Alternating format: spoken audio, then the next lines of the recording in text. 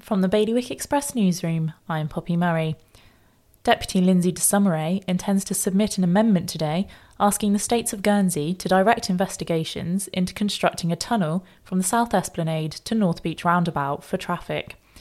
Meanwhile, a business owner in Guernsey has won a lengthy battle to secure the right to establish the first alfresco dining area on the bridge, which will be outside the roll bar.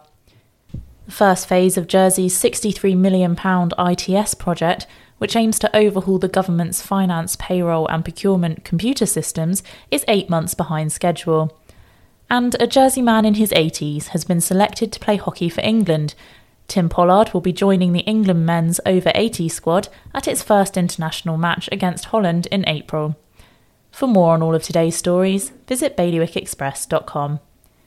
Your weather for today will be cloudy with occasional showers, perhaps heavy, a few brighter intervals likely.